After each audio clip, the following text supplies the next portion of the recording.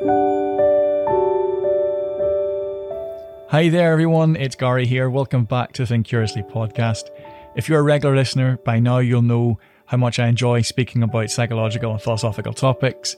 And this week, trust me, is no different, even though we do go back in time a bit. But if you're a new podcast listener, welcome along. Thank you so much for choosing Think Curiously. I would suggest that you would take a look back through our back catalogue just to catch up with some of the topics we've spoken about, because we do reference topics from previous podcasts now and then, and it would be good for you to be in the know of that. And also, you can check us out across all the social media platforms. That's Facebook, Instagram, TikTok now, believe it or not, LinkedIn, and Twitter. Did I say Twitter? I'm not too sure. Anyway, now the introductions are out of the way, let's take a deep dive into this week's episode. During the midst of lockdown 2021, January 2021, I teamed up with a good friend of mine, Darren Wallace, to create Changemakers NI. We had an aim, and our aim was to create a multimedia platform set up to bring conversations to the fore that have been hidden from view somewhat by society. We discussed topics like grief, or experiences of that, or reactions to it. You can also find that topic actually in the back catalogue here. I think it might have been in season 3 where I had Darren on and we spoke about grief and our experiences of that. We also spoke about topics such as emotional control, the power of journaling, or previous experiences of that. And we hosted a number of TED Circles events, one particularly on authenticity that we actually released as a podcast. We didn't quite read through the publishing guidelines that TED Talk had sent us. We got not a nasty email, we got an email a few months later. They must troll through whatever's hashtagged on Facebook and all the social media pages, and they found our podcast episode, and we actually had to remove that because it was against the the publishing guidelines that TED Talks had created at that stage. So that's no longer in existence, and hopefully, well, we never know, as this year pans out, we may decide to get back on and do our TED Circles event, because it definitely was an interesting conversation to have. But we recorded so many conversations at that time that we never properly released. We had a few bits and bobs that we released, but we never actually sat down and had a proper publishing schedule. And the topic we're going to speak about today kind of falls in that category a little bit. We did release it, the video format of it, but we never released a podcast episode. This week we're going to jump back in time to 25th of January 2021, which is exactly a year ago from when I'm recording this introduction now. We're going to listen to how Darren and I discuss society's relationship with material possessions. A conversation that came about just having a general chit chat with Darren about how much happiness we as humans place upon material things. It's also informed through my readings in Stoic philosophy and my understanding of how it helped me during a period of change, I guess, previous to that. And so the conversation happened in the front living room. We had a few cameras about, so you'll hear us referencing cameras now and then, and it doesn't know what camera we're looking at, and it's the first time that we've done that, so I guess it was kind of like a little experiment for us. But anyway, it doesn't take away from the value of the topic and the conversation that we have. I want to thank you once again for listening, and I do hope that you enjoy this week's episode of the Think Curiously podcast. So Gary, we're discussing a number of different topics that we are both passionate about, and we both think will bring value to the Changemaker conversations. So you've been having a think about some topics that have brought sort of some inspiration to your own personal journey, and also that have just sort of popped into your head. And one of those things was material possessions. Mm-hmm. So talk me through why that popped into your head and what you were thinking about at the time. So if you follow any of my socials or any of my podcast socials, you'll see I'm quite big into Stoicism at the minute. I've been kind of going through the process of the journey behind it, where it came from, and trying to get my understanding of it. And that's one of the things that they're quite big on, is understanding the difference between what you have in material possessions and that link to happiness. Because I think even in today's society, you see we live in a world of comparisons. Yeah. Where if you've got one model of a car and you see that next model drive down the road, chances are you're thinking, I want that model. Or you're inquisitive at least to go, I want that car. So where does that happiness start? Where does that happiness end? Do we attribute too much happiness on possessions of material things?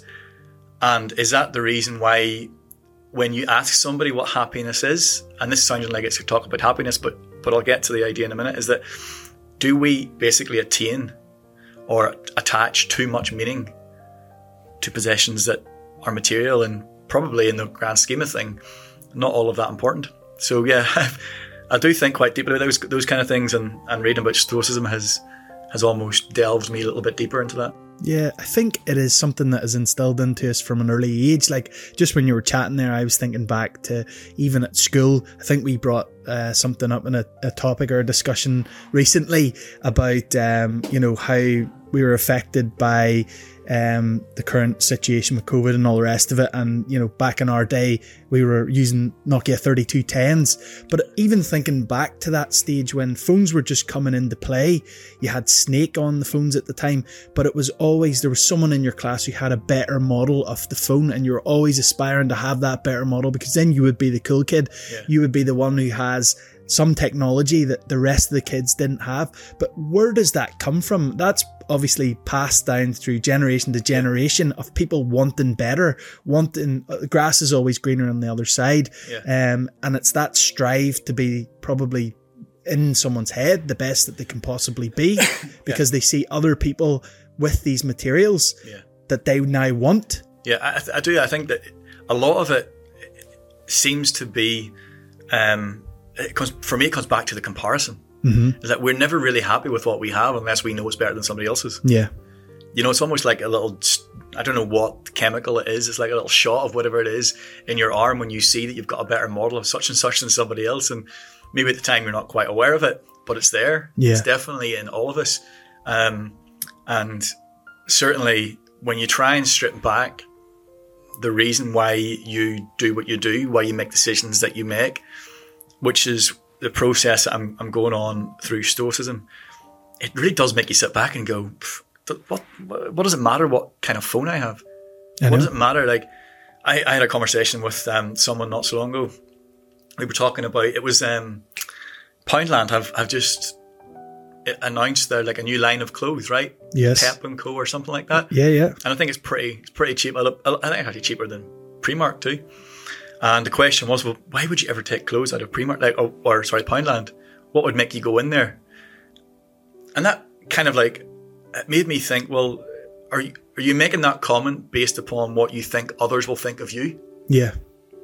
And who's to know? Who knows if you're wearing a pair of jeans that are from Poundland or from Topshop or even dearer or more expensive than that? Like, that's the kind of thing I'm getting point is like, we don't need to be constantly focused on that sort of material meaning that is attached to the things we buy. But I think it boils back down to, it's something that is drilled into us, because even growing up, I remember having a pair of trainers or having a pair of jeans. Your friends would always ask you, oh, what type of jeans are they? They were always looking for the make, the model. So you would have to justify it then. And if you were to turn around and say, oh, they're Levi's, oh, let's check the label then, do you know, because then you'd be lying going, I actually got these in Peps & Co there at Poundland. Yeah. They just launched a new brand. And then they'd be like, you were lying to us about having good jeans. Do you know something that was quite funny is when I was doing the research for the TED Circles conversation, which is a plug, by the way. Yes. Whatever camera I'm looking at, it's a plug for tomorrow night. But when I was doing the research, I came across a video on authenticity on TED Talk, and the girl was speaking about her time in school, and there was this like leather jacket that everybody wanted. So she couldn't afford it. So what she done was she went and she bought a leather jacket that looked pretty like it, that was a little bit less expensive, and her grandmother or her mother had some kind of sewing machine. So she was able to produce whatever label of clothing brand it was that she wanted and everybody else had, and was able to stitch it onto the coat, and was able to go into school and like nonchalantly throw it on the table so other people would notice that it was there, with the label side up so people would see the label.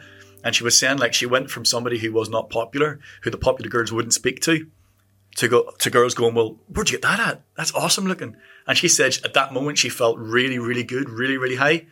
And then when she looked back on it in later life, it was kind of like, well, I'd done that basically to fit in. Yeah. But that whole process is quite a scary process if you are ingrained in that and if you live your life by those principles, whereby it is about the brand and it is about that owning that phone or leather jacket or whatever it is. Which brings me to the point that we discussed very briefly before we jumped on, was this idea that I read in a book called The Power of Moments by Dan and Chip Heath.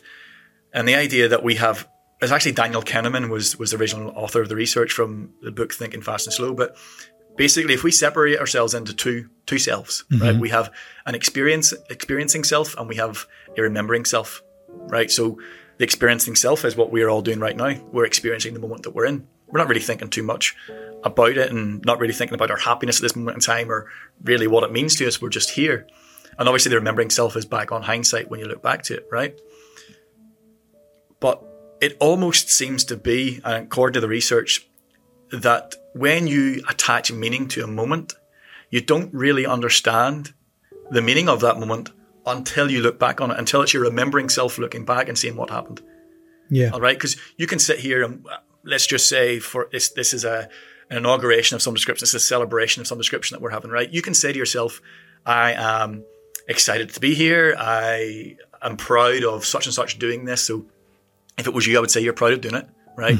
And you might think to yourself at that moment in time, I'm experiencing a really good moment here. I'm going to enjoy it. I'm going to let my hair down. I'm going to do this. I'm going to do that, right? And that's grand. But you're not really present in your thoughts, and you don't really understand them until you look back and you go, actually, you know what? The reason why I enjoyed that was... Yeah. You don't think that at the time. It's when you remember back on it where you believe that. And I suppose what I'm getting at there is that if you think back to something you've bought, like your new phone or your new car or your house, and you get that shot of whatever it is, cortisol or adrenaline or whatever the chemical is, you don't really have an appreciation for how good that feels at the moment in time until you look back on it, right? And that's essentially what I think when we attach too much meaning to getting that material, that coat, for example, that lady spoke about, because when she bought it with the intention to impress others. And then when she looked back on it, she realised, nah, that was totally wrong. Yeah. No, that's it. But I suppose that's the process of learning and understanding as human beings. It's like, if you go as far back as like the cavemen, it was until they went through a process and looked back to realise that that's where the learning came into play, because they didn't have books, they didn't have anything like that. So they had to experience something and learn from it, and then to look back on it and go, right, okay, last time I touched that, I burnt myself, or last time I lifted that, it was too heavy. And it was that learning. And I think it's a similar process in a sense when it comes to memories, because we take things for granted in that moment until a chain of events occur after that moment that get us thinking, going, I think you had brought up at the start of the conversation or just before, where we were discussing things about a little girl who all her mates were going to the theme park. Yeah. And obviously she couldn't go because she had to look after her granny. But what may have been important in that moment was 2-3 years down the line, she could have lost her granny. And that was an important moment to her, because she seen the value in her family member, in her granny, and the moments that she spent with them, rather than going with her friends, who she could go with her friends any weekend, any day of the week. But the real value was in the moments that really mattered to her. And then through that learning and understanding, it brought her back to going, now I know the value of that. As opposed, so it's really... What I'm not saying as well is that I don't believe you can attach meaning to material things. Of course you can. If somebody has passed away and they've left you an old watch or a photo album or whatever it is, that's grand. But I suppose my kind of journey into understanding what it means to attach meaning to material things is that no matter how much we try and separate our feelings and our emotions that are attached to that thing, we cannot unseparate our subconscious from comparing it to what other people have. Yeah. That's the thing. That's the thing that I'm trying to understand, is why do we do that? What is it about going out to buy that leather coat, as the example I gave? What is it that motivates us to do that in order to impress somebody else? You know, where is the connection, and how is that process driven? Where does it come from? And how does it drive our lives? Because it does. I mean, we're lucky enough that we're in a situation where we do have the finances that if we do want to go treat ourselves, whatever it may be, because of our stable work environment and stuff, we can go do that, right? And I understand other people can't do that. And that almost, I think, in many ways puts us at a disadvantage, or puts whoever, you know, I'm not saying that we've got loads of money, but what I'm saying is that people who have expendable income probably don't appreciate what they don't have. Yes. Right? Because they can just go get it. Whereas what somebody who doesn't have that probably would attach a little bit more meaning to what others might say are meaningless. Yeah. And that's the thing that gets me. No, definitely. But I think through everything that's went on over the course of this year and beyond, it's been a real eye-opener to people who have been so tunnel vision, and they probably have been living their lives where they are looking at material items, probably not valuing them as much as, you know, other people do from lower income backgrounds. And what's happening now is we're seeing a complete reversal, where we're seeing people who have been in a secure position for the majority of their adult lives are now finding themselves in difficulties because they're not getting support, or they're finding really tough, difficult times, and it's unsettling for them because now they're starting to see value in the things they never seen value in. And it's not chasing that material thing anymore, it's chasing the things that they need as a necessity. So I seen one guy come on LinkedIn, and it was really strange for me to see this, a professional coming on saying that the electricity had been cut off in his house, they had no heating, and they had no access to food. They had ran out of money, basically, him and his family. And I'm going, this is someone who's had a secure job for his whole adult life, has probably went through that stage of going through school, going to university, getting straight into a job, moving his way up through that job. Now, because there's been a global pandemic, he finds himself in a position where all those material things that he's been chasing his whole life mean absolutely nothing to him now. And what matters to him is the people that are around him, his family, and the essential things that are going to keep him alive as a human being. So I think for that really sort of hit a nerve with me when I was looking at LinkedIn, of all places on social media, seeing someone going, it was a cry for help, really. Yeah. It's not, you're right in terms of how, the other thing about that story is the fact that he used LinkedIn and not any other social media, because you always see LinkedIn as being that more professional kind of Facebook environment, which is it's a bit of a weird scenario in itself, but that's a different topic of conversation. But what I also find interesting about that story you've just said was the fact that he had all of the possessions, right? He had everything that he needed in life. He had that secure job and stuff, and you're saying now that, well, the only thing that matters to him is his family, and they're secure, and that they've got, you know, the basic needs of living, which comes back to Maslow's hierarchy of needs, and nowhere in that does it mention material possessions in order to live a happy life. But the sort of the contrast to that discussion about attaining happiness or attaching happiness, and too much meaning to material things is that I think we can allow ourselves to almost attach our character and who we are to those things. And that, I think that's the really dangerous part, is that if we start to have this impression of ourselves that we have to be the first person to get something, we have to be the early adopters, as Simon Sinek would say, that the people who queue outside Apple whenever a new iPhone's out, you know, the people who are constantly on Amazon looking for the latest PlayStation even before it's released, those people who have to have it first, and then whenever that's gone, they move on to the next thing, and then the next thing, and then the next thing. And then what happens is, when you get to a certain part of your life where either you A, can't afford that stuff, or B, you've got to the point where you don't know what's next. Then it all comes back to what is the driver? Why do you do it? And that's the fascinating thing about this whole topic conversation for me, is trying to find out why. Yeah, I suppose just from particular experiences and things that I can sort of tap into and relate to, I think that especially in American culture, and that's just one culture, for example, but there's a huge demand on people who need to fill a void. So material possessions fill that void, and if they're seen to be getting the top thing or the top PlayStation, they almost feel as though the fulfilled part of their life that may be missing.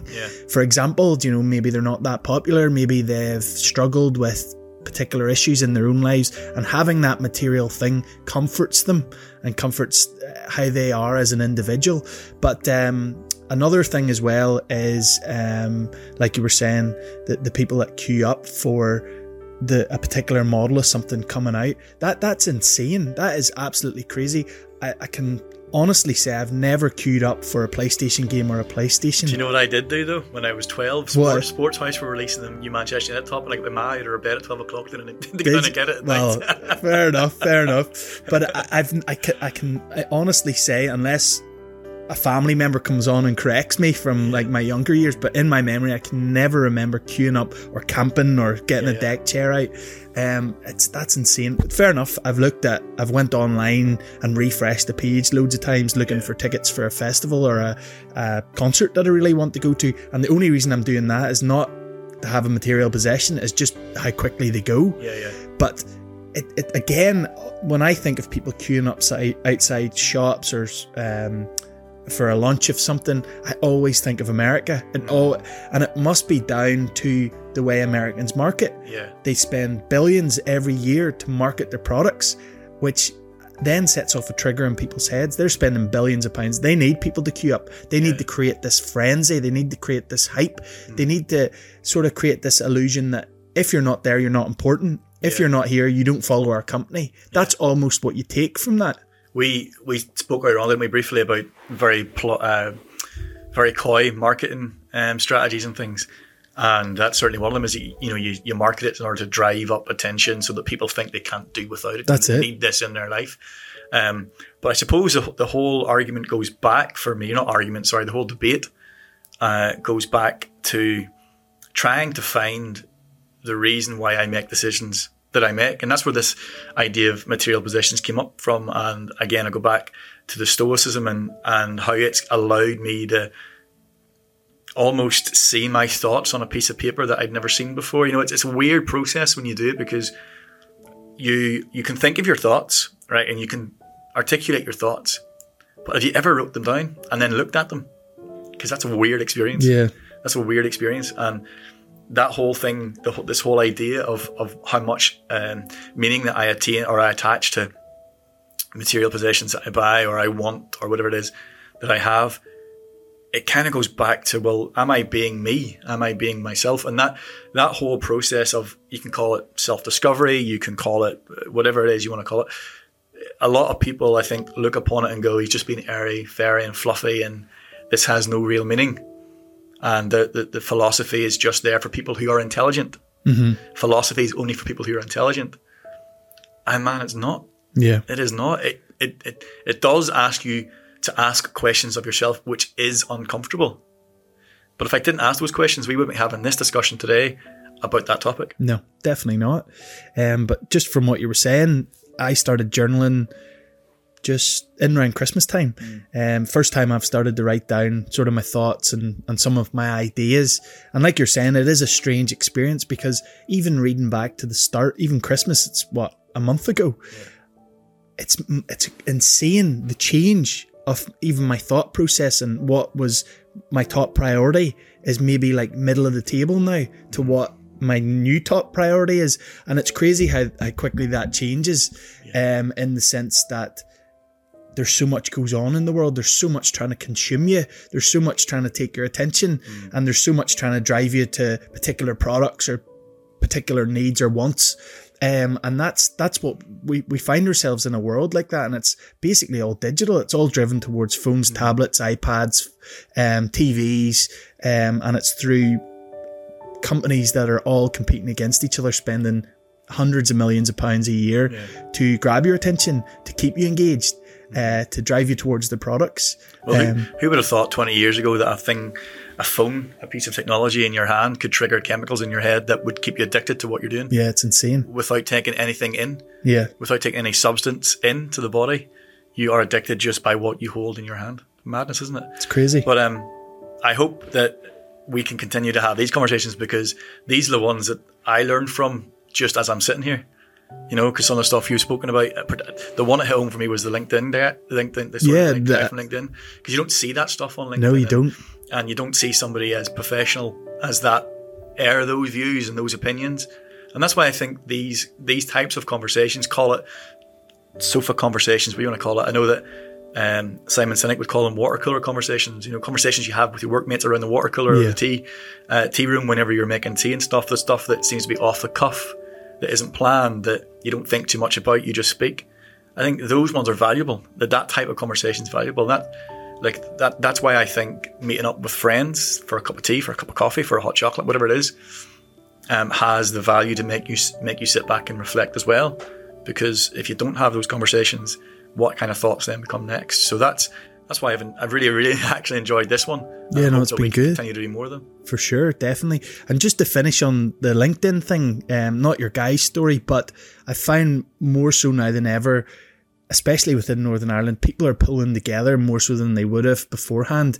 I find LinkedIn a very daunting place where I actually find myself, maybe this time last year, I was trying to create a character for myself. So, I was working in the overseas property. I was trying to create a LinkedIn profile that just sold me as a marketing guy working for an overseas property, neglecting the valuable things that I actually hold within myself, because I was like, yeah, I'm going to have too many hats. People are going to get confused. And now I'm like, no, this is me. I'm not going to hide behind someone I'm not. But LinkedIn sort of drives you towards going, you need to sell yourself as this professional person, but I'm not out there looking for some company to hire me. So I've sort of taken a step back and went, I do not give a shit what anyone thinks about my LinkedIn profile. Yeah. I'll do what I want to do and I'll share what I want to share. And that is that. But it took me that time to do that. So talking about material possessions, I was clutching on to this digital material possession, going, I need to create this persona for myself in order to tell people that all I do sell I don't physically sell overseas property, but I help the company to sell overseas property. And that was a real eye-opener, because like you were saying, LinkedIn is that sort of place where you go towards to try and big yourself up to be someone that you maybe aren't. And that is the crux of it. That is the crux of attaching that meaning to something that is almost meaningless. Yeah. Is that you're trying to be somebody who you're not. And why would you want to live your life as somebody you're not? Why would you want to live your life trying to chase the person that you will never be? Exactly. Or the person that you don't really, you're basically lying to yourself that you are at that point in time. For sure. So no, I've thoroughly enjoyed this conversation. Yeah. Like you said, Gary, it's a very relaxed environment, may I add here. It's the candles. The candles, definitely. I have a thing by the way, I don't even know what camera we're looking at here, but I have a thing about candles. They're so relaxing for whatever reason. I don't know what it is, but yeah, there you go. So yeah, plenty more sofa sessions and discussions coming up, hopefully over the next couple of weeks. Fingers crossed, yes.